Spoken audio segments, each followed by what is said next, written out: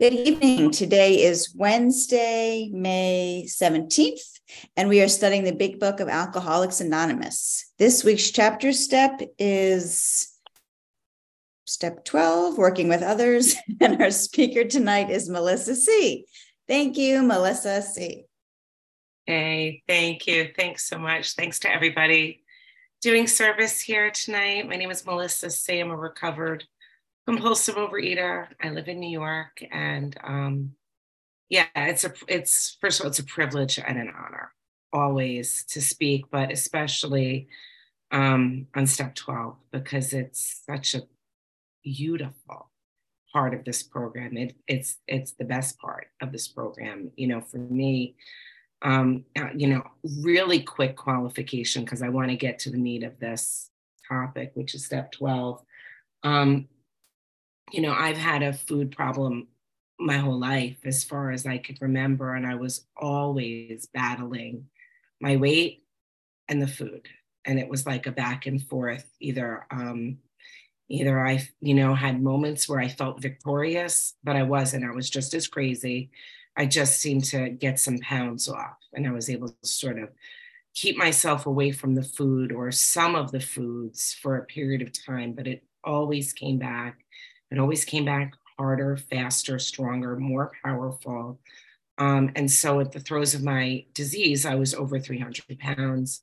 I was living in just sheer hell of morbid obesity. And I couldn't imagine that I would ever going to see my way out of this thing. It just felt completely hopeless to me, which, by the way, if that's where you are today, that's an awesome place to start because we are hopeless. We are of our own. We are without any hope, and that's to be powerless. But there is something far greater than me, a power much greater than myself, which has healed me from this horrendous disease. And I have lived in a normal sized body. I've been abstinent for over 9 years in a recovered state. I've lost over 160 pounds. And food is so quiet. It's alarming how quiet it is. It has really very little pull on me at all. I eat very boring and happily. And my life is so rich. So step 12, what always makes me amazed is that step 12,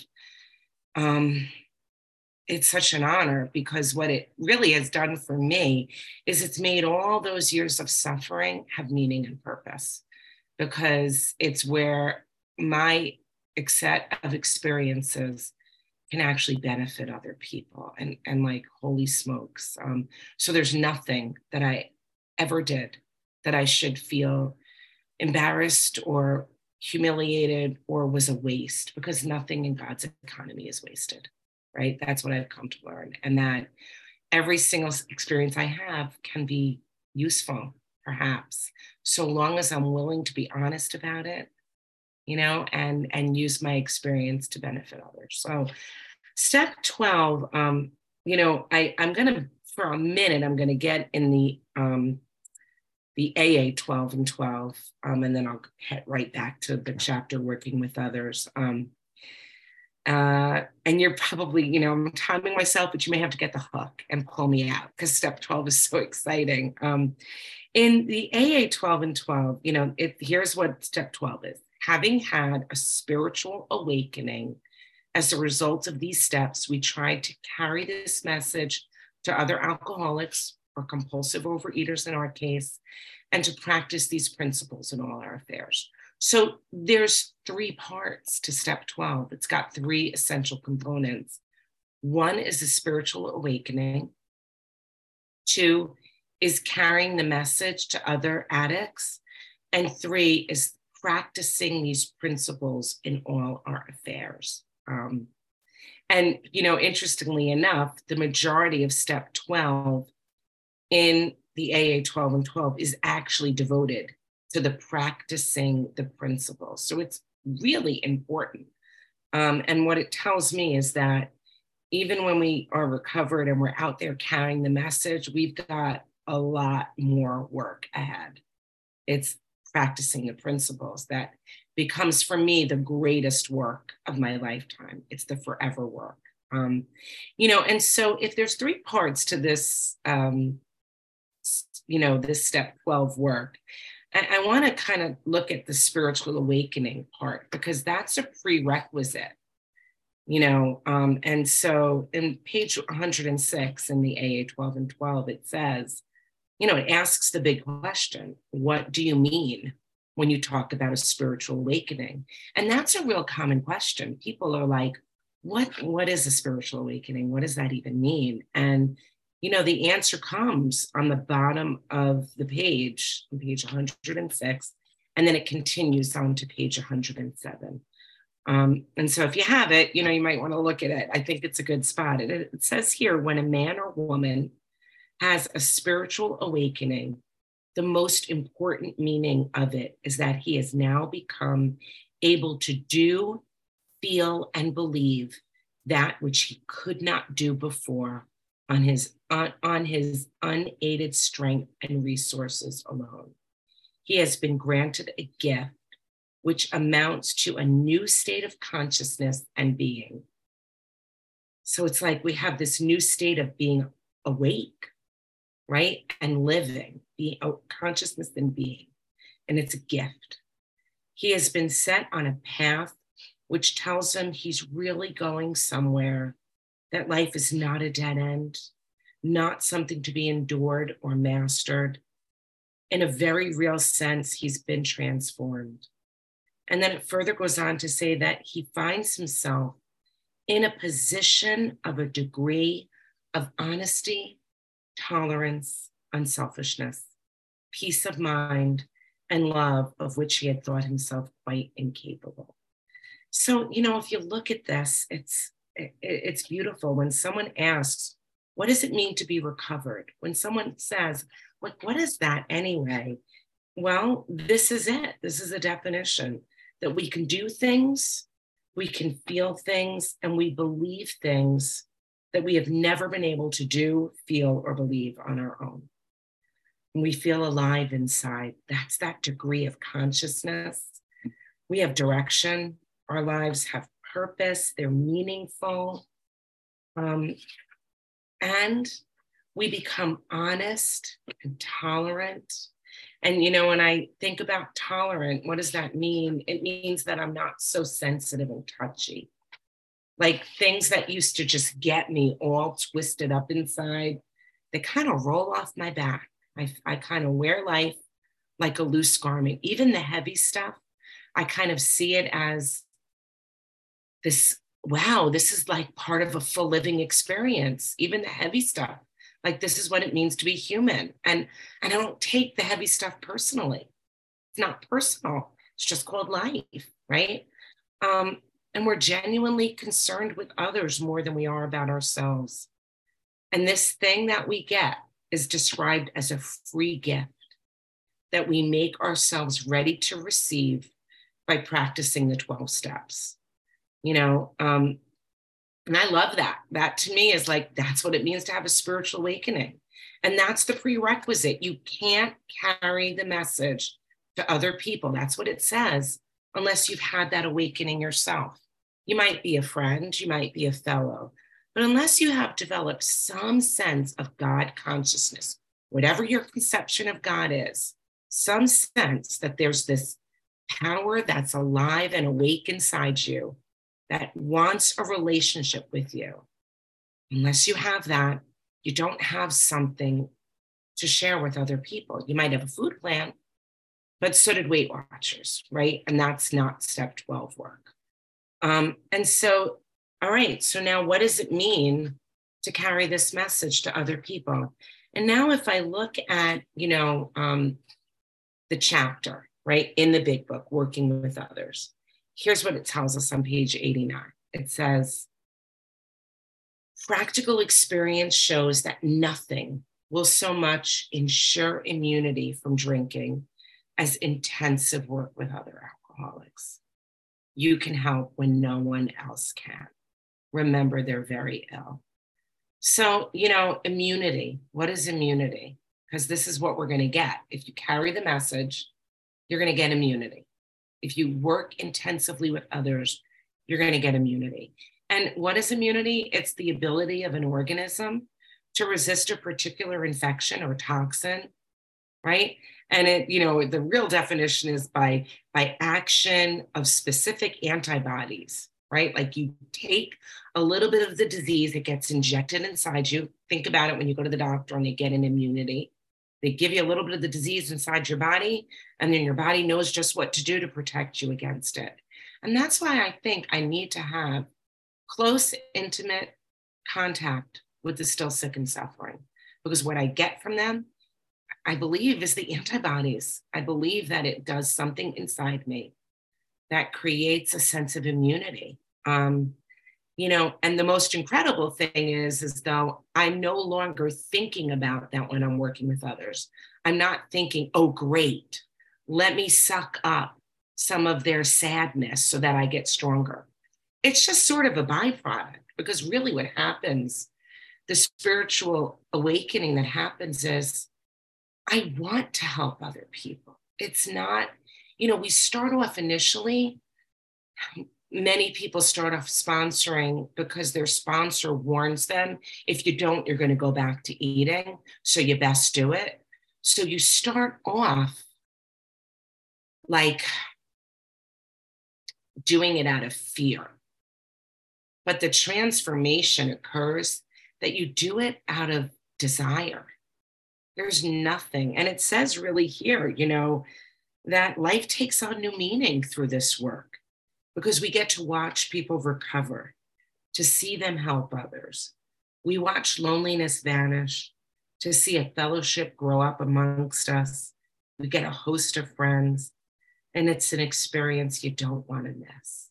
And anybody who's an active participant in a meeting, and I think that's the benefit of Zoom meetings, is that we have these little screens. And I'll tell you something powerful that happens when people start coming alive. Initially, people come on these meetings and they hide their screens. It's a very common thing. And then they get a sponsor, and their sponsor urges them, like I do, put your camera on, get inside the meeting, stop listening from outside the door, right? That's what I say. If your camera's off, generally speaking, you're in the hallway with your ear pressed against the door. You're not really in the meeting, right? If you're folding laundry, you're not really in the meeting. But when people come alive, they actually enter the room. Their camera comes on, and we see them initially. I think about myself in my first meetings, my in-person meetings where I could not make eye contact, when my head was down and I just cried. And we see it in the screen sometimes. And here's what happens. You see people come alive. That's one of the most exciting things. I mean, I see it all the time. It's like you start seeing smiles on people's faces. Their face looks different. Something powerful happens. And there's nothing more exciting than knowing that you're a participant in that process for another person. It's more tasty than anything I ever ate. It feels better than anything I ever ate. And so the work that we do with others, it says also it's intensive, not convenient. It's not easy. It's not occasional, and what I know for myself is this disease was not convenient. It was never convenient.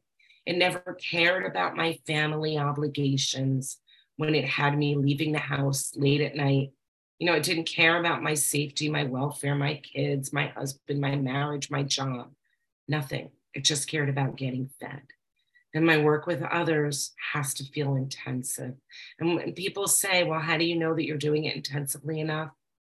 Well, you know what? If you've got enough time to binge watch everything on Netflix that you want to watch, you're probably not doing enough work with others, right? If it doesn't pinch, you're probably not doing enough work with others. And so we're given a lot of direction in the chapter working with others. And I know my time is always so short here. And one of the things that I think is really important that I want to highlight is, if you look through the chapter working with others, and look for the word friend. It's there 16 times. Can you imagine? 16 times in one chapter.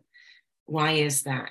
Because we work with others and we are friends. This is not the dentist removing my teeth. This is the work of the heart. This is the language of the heart. We're human. You know, we're not machines. We're human beings. And the best way to carry the message, it tells us all throughout it, you know, that to be helpful is our aim, right? That we can help where no one else can. You know, that because of our experience, we can be uniquely useful. So that means that as a sponsor, I have to be willing to share my experience back then and my current experiences. You know, I think, you know, Bill, you know, who's the author, right, of our book, the text.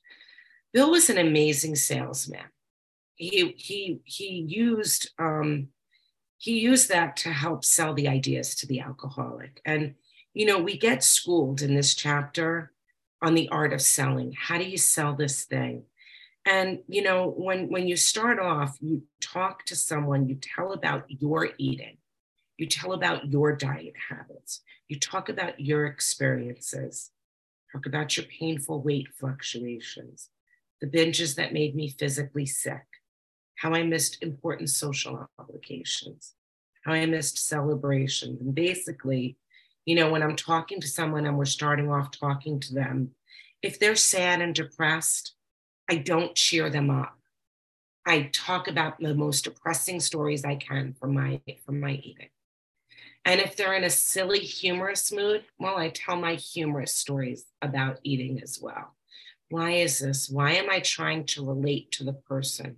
Because I want to win their confidence. Because I want them to want to talk to me. I don't want them to think, oh God, there she goes on and on again about God. There she goes on and on again about what I'm going to need to do, right? What I want the person to do most of all is I want to guide them to get them to ask me, okay, so if you were that bad, what did you do? How did you recover? And then I can go on and give them the direction. But we're really supposed to get people to ask us what we did to get well. So, you know, when I meet people who I believe may have this problem, and I meet people all the time in my life, I mean, usually, you know, because I'm so lucky that I had a body that was morbidly obese, believe it or not, now I know that that was luck, because having been morbidly obese, usually when I share my pictures with people, which I'm not going to do tonight because it takes so long. I'm going to skip it this time. But usually when I share those pictures, what happens is people lean in and they want to know more, right? They want to ask me more. And I get an opportunity, because I was morbidly obese, to carry a message that generally people seem to, I don't know, I guess we like visual demonstrations of miracles. That's really what it is. And so people ask me more about it. And I get asked all the time. And usually in my outside world, in my real world, where I'm practicing these principles, people want to know what the hell I eat. That's the only thing they want to know. You know, I've had someone say, I'm going to sit next to you and eat exactly what you eat. You know, I'm going to eat only what you eat. I'm going to do exactly what you do. And they want to know what I eat. And what I eat is the least interesting part of this entire program. And most of the time when people want to ask me what I did, I say to them, nothing, food-wise, nothing that would shock and surprise you. I tell them, yeah, I don't eat the thing, you know, the foods that you're not supposed to eat. I don't eat those things, right? And I kind of leave it very vague there. And then I say to them, you know, I used to never be able to stay on a diet. I used to start diets every Monday and blow them every Friday. I used to, and then I tell people a particular story, and I can usually get a sense if they have what I have, because they'll start sharing their own experiences, right? They'll start sharing some of mine, or else if they have they can't relate, they say, oh my God, you used to do that. And then I know they don't need my solution because they don't get it. I know I've got like 1 second left. Yeah, thank you so much. Just want to say that this work is the work of my heart, and it's a work I delight in doing. And thank you. With that, I'll pass. Thank you, Melissa C., for a beautiful share. I love how it's the 3 parts: spiritual awakening, practicing the principles, and carrying the message. And you had said spiritual awakening of being tolerant, not being so sensitive. I love that one. It's just such a important one. Anyway, I will now open it up to, let me see here. I'm gonna go back to my script. Sorry, I got distracted. So if you would like to share, we will now open the meeting for questions or for 3-minute shares, as this is a big book study. Sharing and questions should relate specifically to the chapter and step being studied this week. We ask you to accept this guideline in order to keep the meeting on track. If you would like to share or ask a question, please raise your virtual hand, which is under reactions, or *9 if you're on the phone, and the Zoom host will call the raised hands in order and ask you to unmute when it's your turn. Will the timekeeper please set a timer for 3 minutes for each share and announce when time is up? And if the speaker is asked a question, please allow 3 minutes for the answer. And at 8:47, we will pause the recording. Okay, so it looks like we have, is it Chanel? Okay, you're up. Sorry, Chanel, you muted yourself, I think.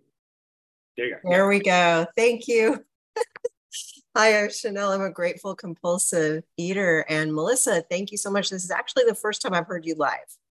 I hear you on Special Edition all the time, but it's a little early in the morning for us on the West Coast. So I get it as a podcast. But I wanted to ask you, you mentioned it. It is something I've been thinking about with carrying the message to people who are not in program.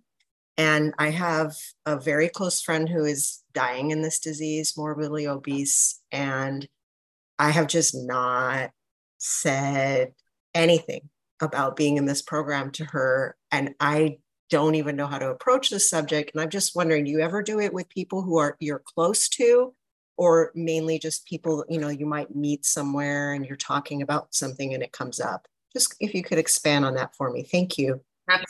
Absolutely. And I have a very close friend who suffers with this disease too. And she's had weight loss surgery. She gained it all back. I share, everybody who knows me in my world knows how important my program of recovery is, knows what I do. I make no secret about it. They know I work a program of recovery. They know that I'm very active in my fellowship, that it has a huge, important part of my life. If they want to know more, I place myself in a very open position to answer anything. I have a close family member who recently joined OA, which, I'm thrilled. She seems to have a different visual, wearing the disease very differently from me, but she's a very, very close relative. And I believe I did not shove the message down her throat, but I'm an open book. And I think, the best thing you can do is live the recovered life, make it look gorgeous, make it make it interesting, palatable, never like a drug. I don't do it grudgingly, and I think that's the best way you can carry it. Okay, thank you for the question and answer. Lindsay, you are up next. Thank you. Hi, I'm Lindsay, compulsive overeater. Okay, so I really needed a meeting today. I usually go to a meeting on Monday night and Tuesday night, both in person, and my boss was in town. And so I spent the last 2 nights with him, and that's a whole thing. But the beauty is that I showed up, I did the thing, and I'm here. And I'm so excited about, Melissa, getting to hear you on step 12. And I'm a blessed and lucky recipient of the work that you do, the commitment that you have to working with others. And, you've been so instrumental in saving my life for years. And, I just want to share something that's so important about the whole friend thing in that chapter, because I was somebody who would like come around. And I mean, I was like 350 pounds, wildly desperate, hopeless, wanting to die. And I really meant business. I really did. And I would come in and I would get the sponsor and then I would vanish. But because there was a friendship developed and there was love and understanding, and, I felt comfortable to keep coming back. Hey, could you maybe work with me this time? And then finally I was ready. And I mean, it wasn't because of anything I did or because of anything I manufactured, but just the fact that, like I felt that comfortability to come back. And so that's really powerful for me, and something that I try now as a sponsor, to offer to people is just love and friendship, because I don't know when someone's going to be ready to receive it. It's not up to me. And gosh, yeah, like nothing so much ensures immunity. And that's such a freaking gift, and really cool to like have a purpose, like to really feel like I have a purpose. Sure, I have my job and everything, but like I actually get to be part of saving people's lives. Like that is so cool. And like a reason to get out of bed in the morning, and like, it's just really amazing. I mean, just looking back again, as somebody who was so hopeless in this disease, who really believed that I would never get it. And then to be able to say, wow, I've had a spiritual awakening and now I get to help pull other people out of the hole. Like that is like, I mean, that's like next level. Like definitely there's got to be something greater than me, because I couldn't have produced this. And so it's just really cool to like have a sponsor and be sponsoring. And it's just such a beautiful program. And I'm so grateful to be here tonight. So thank you for letting me share. Thanks, Lindsay. And Nancy P., you're up next.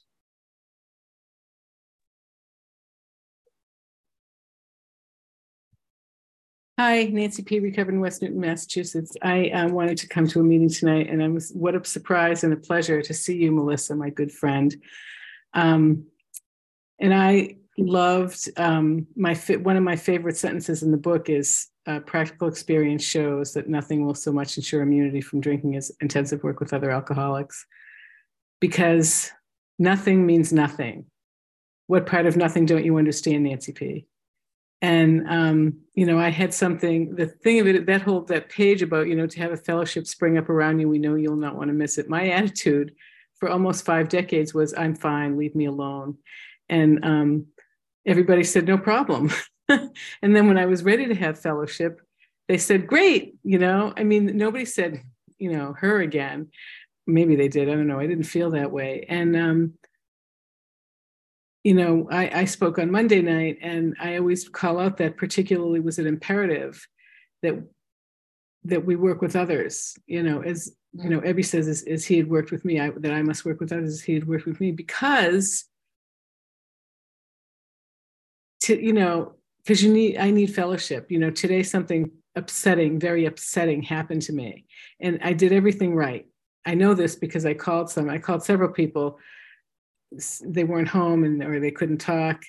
And then I called someone who I've never called before, but who I have sort of a, like a texting, jokey texting relationship with. And I talked to them about it. And I said, do you have a few minutes? Yeah, I'm just doing this, that, and the other. And I'm here. And they started to talk. I said, well, I need you to listen right now. And they said, okay. And I said, this is what happened. And they validated me. They didn't say, I wasn't doing a 10th step because I don't do 10 steps in that way, but I had residual, I did everything right. I know I did everything right. And I had this residual ick factor that I hated and I can't stand it. And, when I said, thank you very much for your time, you've really helped me. And now I'm going to take my own advice, which is to make a bunch more phone calls and not talk about myself. That was my one whiny phone call. And then I called a bunch of other people. And, I don't attribute any of that to anything other than the 12th step. It's true. The 3 parts: have a spiritual awakening, carry the principles, carry the message, and practice the principles. I cannot say it enough that it saves me. It saved me today. It saved me back when. It saves me every minute of every day. And with that, I'll pass. And thank you so much, Melissa. You did an awesome job.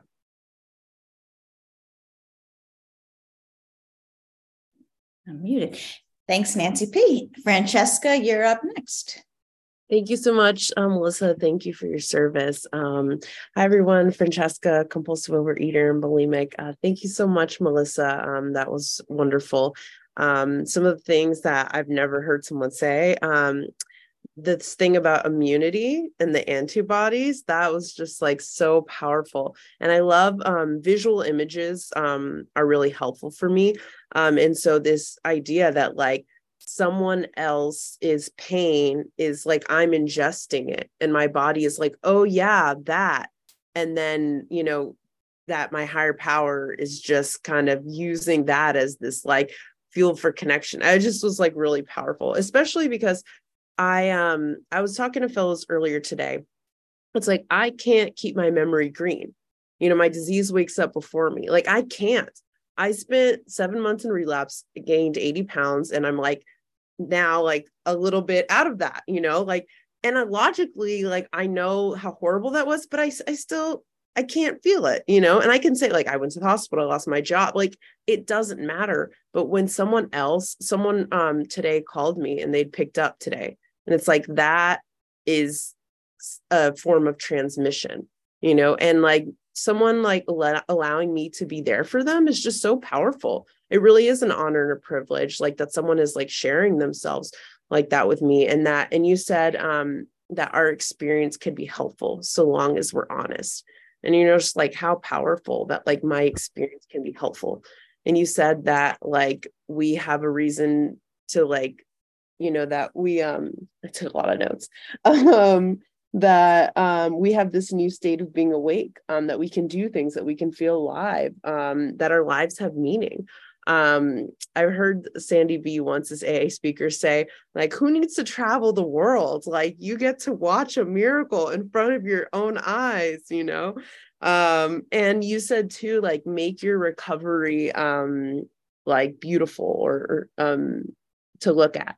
It's like, and when you speak, it's like the things you're saying are nice, but the energy that you're like bringing to this group in this space, and the love that you're like spreading, and just like the energy that you're giving to me now, it's like, that's how I know it works, and the friend thing, I loved the friend thing. And I love little fun facts about that. So the 16 times thing is really cool. And I also have experience of the only reason that I was able to like that somehow that, and every time I say somehow, I'm like, oh yeah, I know. But that I am like sort of and have a little bit of abstinence now is because I never stopped receiving help. Thank you so much. So these, this program saved my life. So thank you so much, Melissa. And thank you so much for your service, Lindsay. And I pass. Awesome. Great. And Lauren C., you're up next.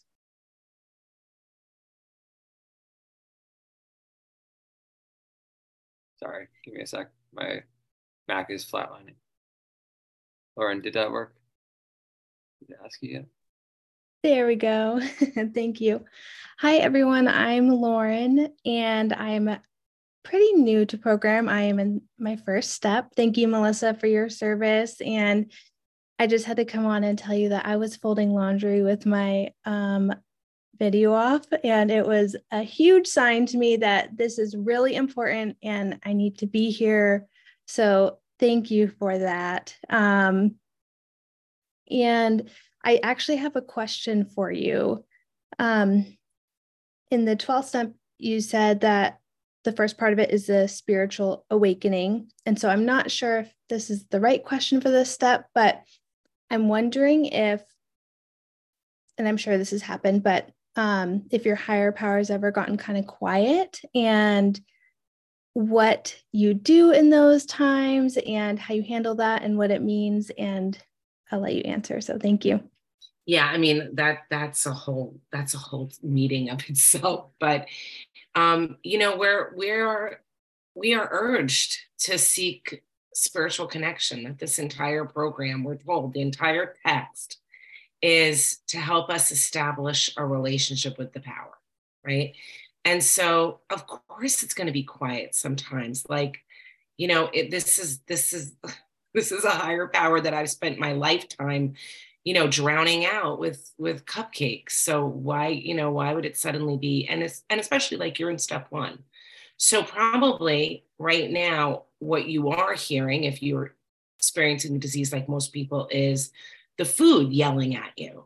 Like God's voice, higher power, it's gentle, it's soft, it rarely screams in your ear, you know. And so does it get quiet sometimes? Of course. We're given direction that to pray and meditate. It says it throughout the book that we are not shy about this matter of prayer. Better men are using it constantly. It says constantly. So if your experience is that God is quiet and you can't hear God, my question would be is how much time are you setting aside? You know, I have a practice. It's a half an hour every morning, no matter what. I also have a practice. My timer goes off every hour during the day. It's just a moment. I take a moment. I breathe in God's presence. I have a moment of gratitude. Thank you, God, for this moment in time, whatever, or give me the strength to get through this moment. I breathe out and I go about my day. And I would encourage you, you know, start those things and see if you don't start feeling and hearing God's presence. So I'll pass. We are now going to stop the recording.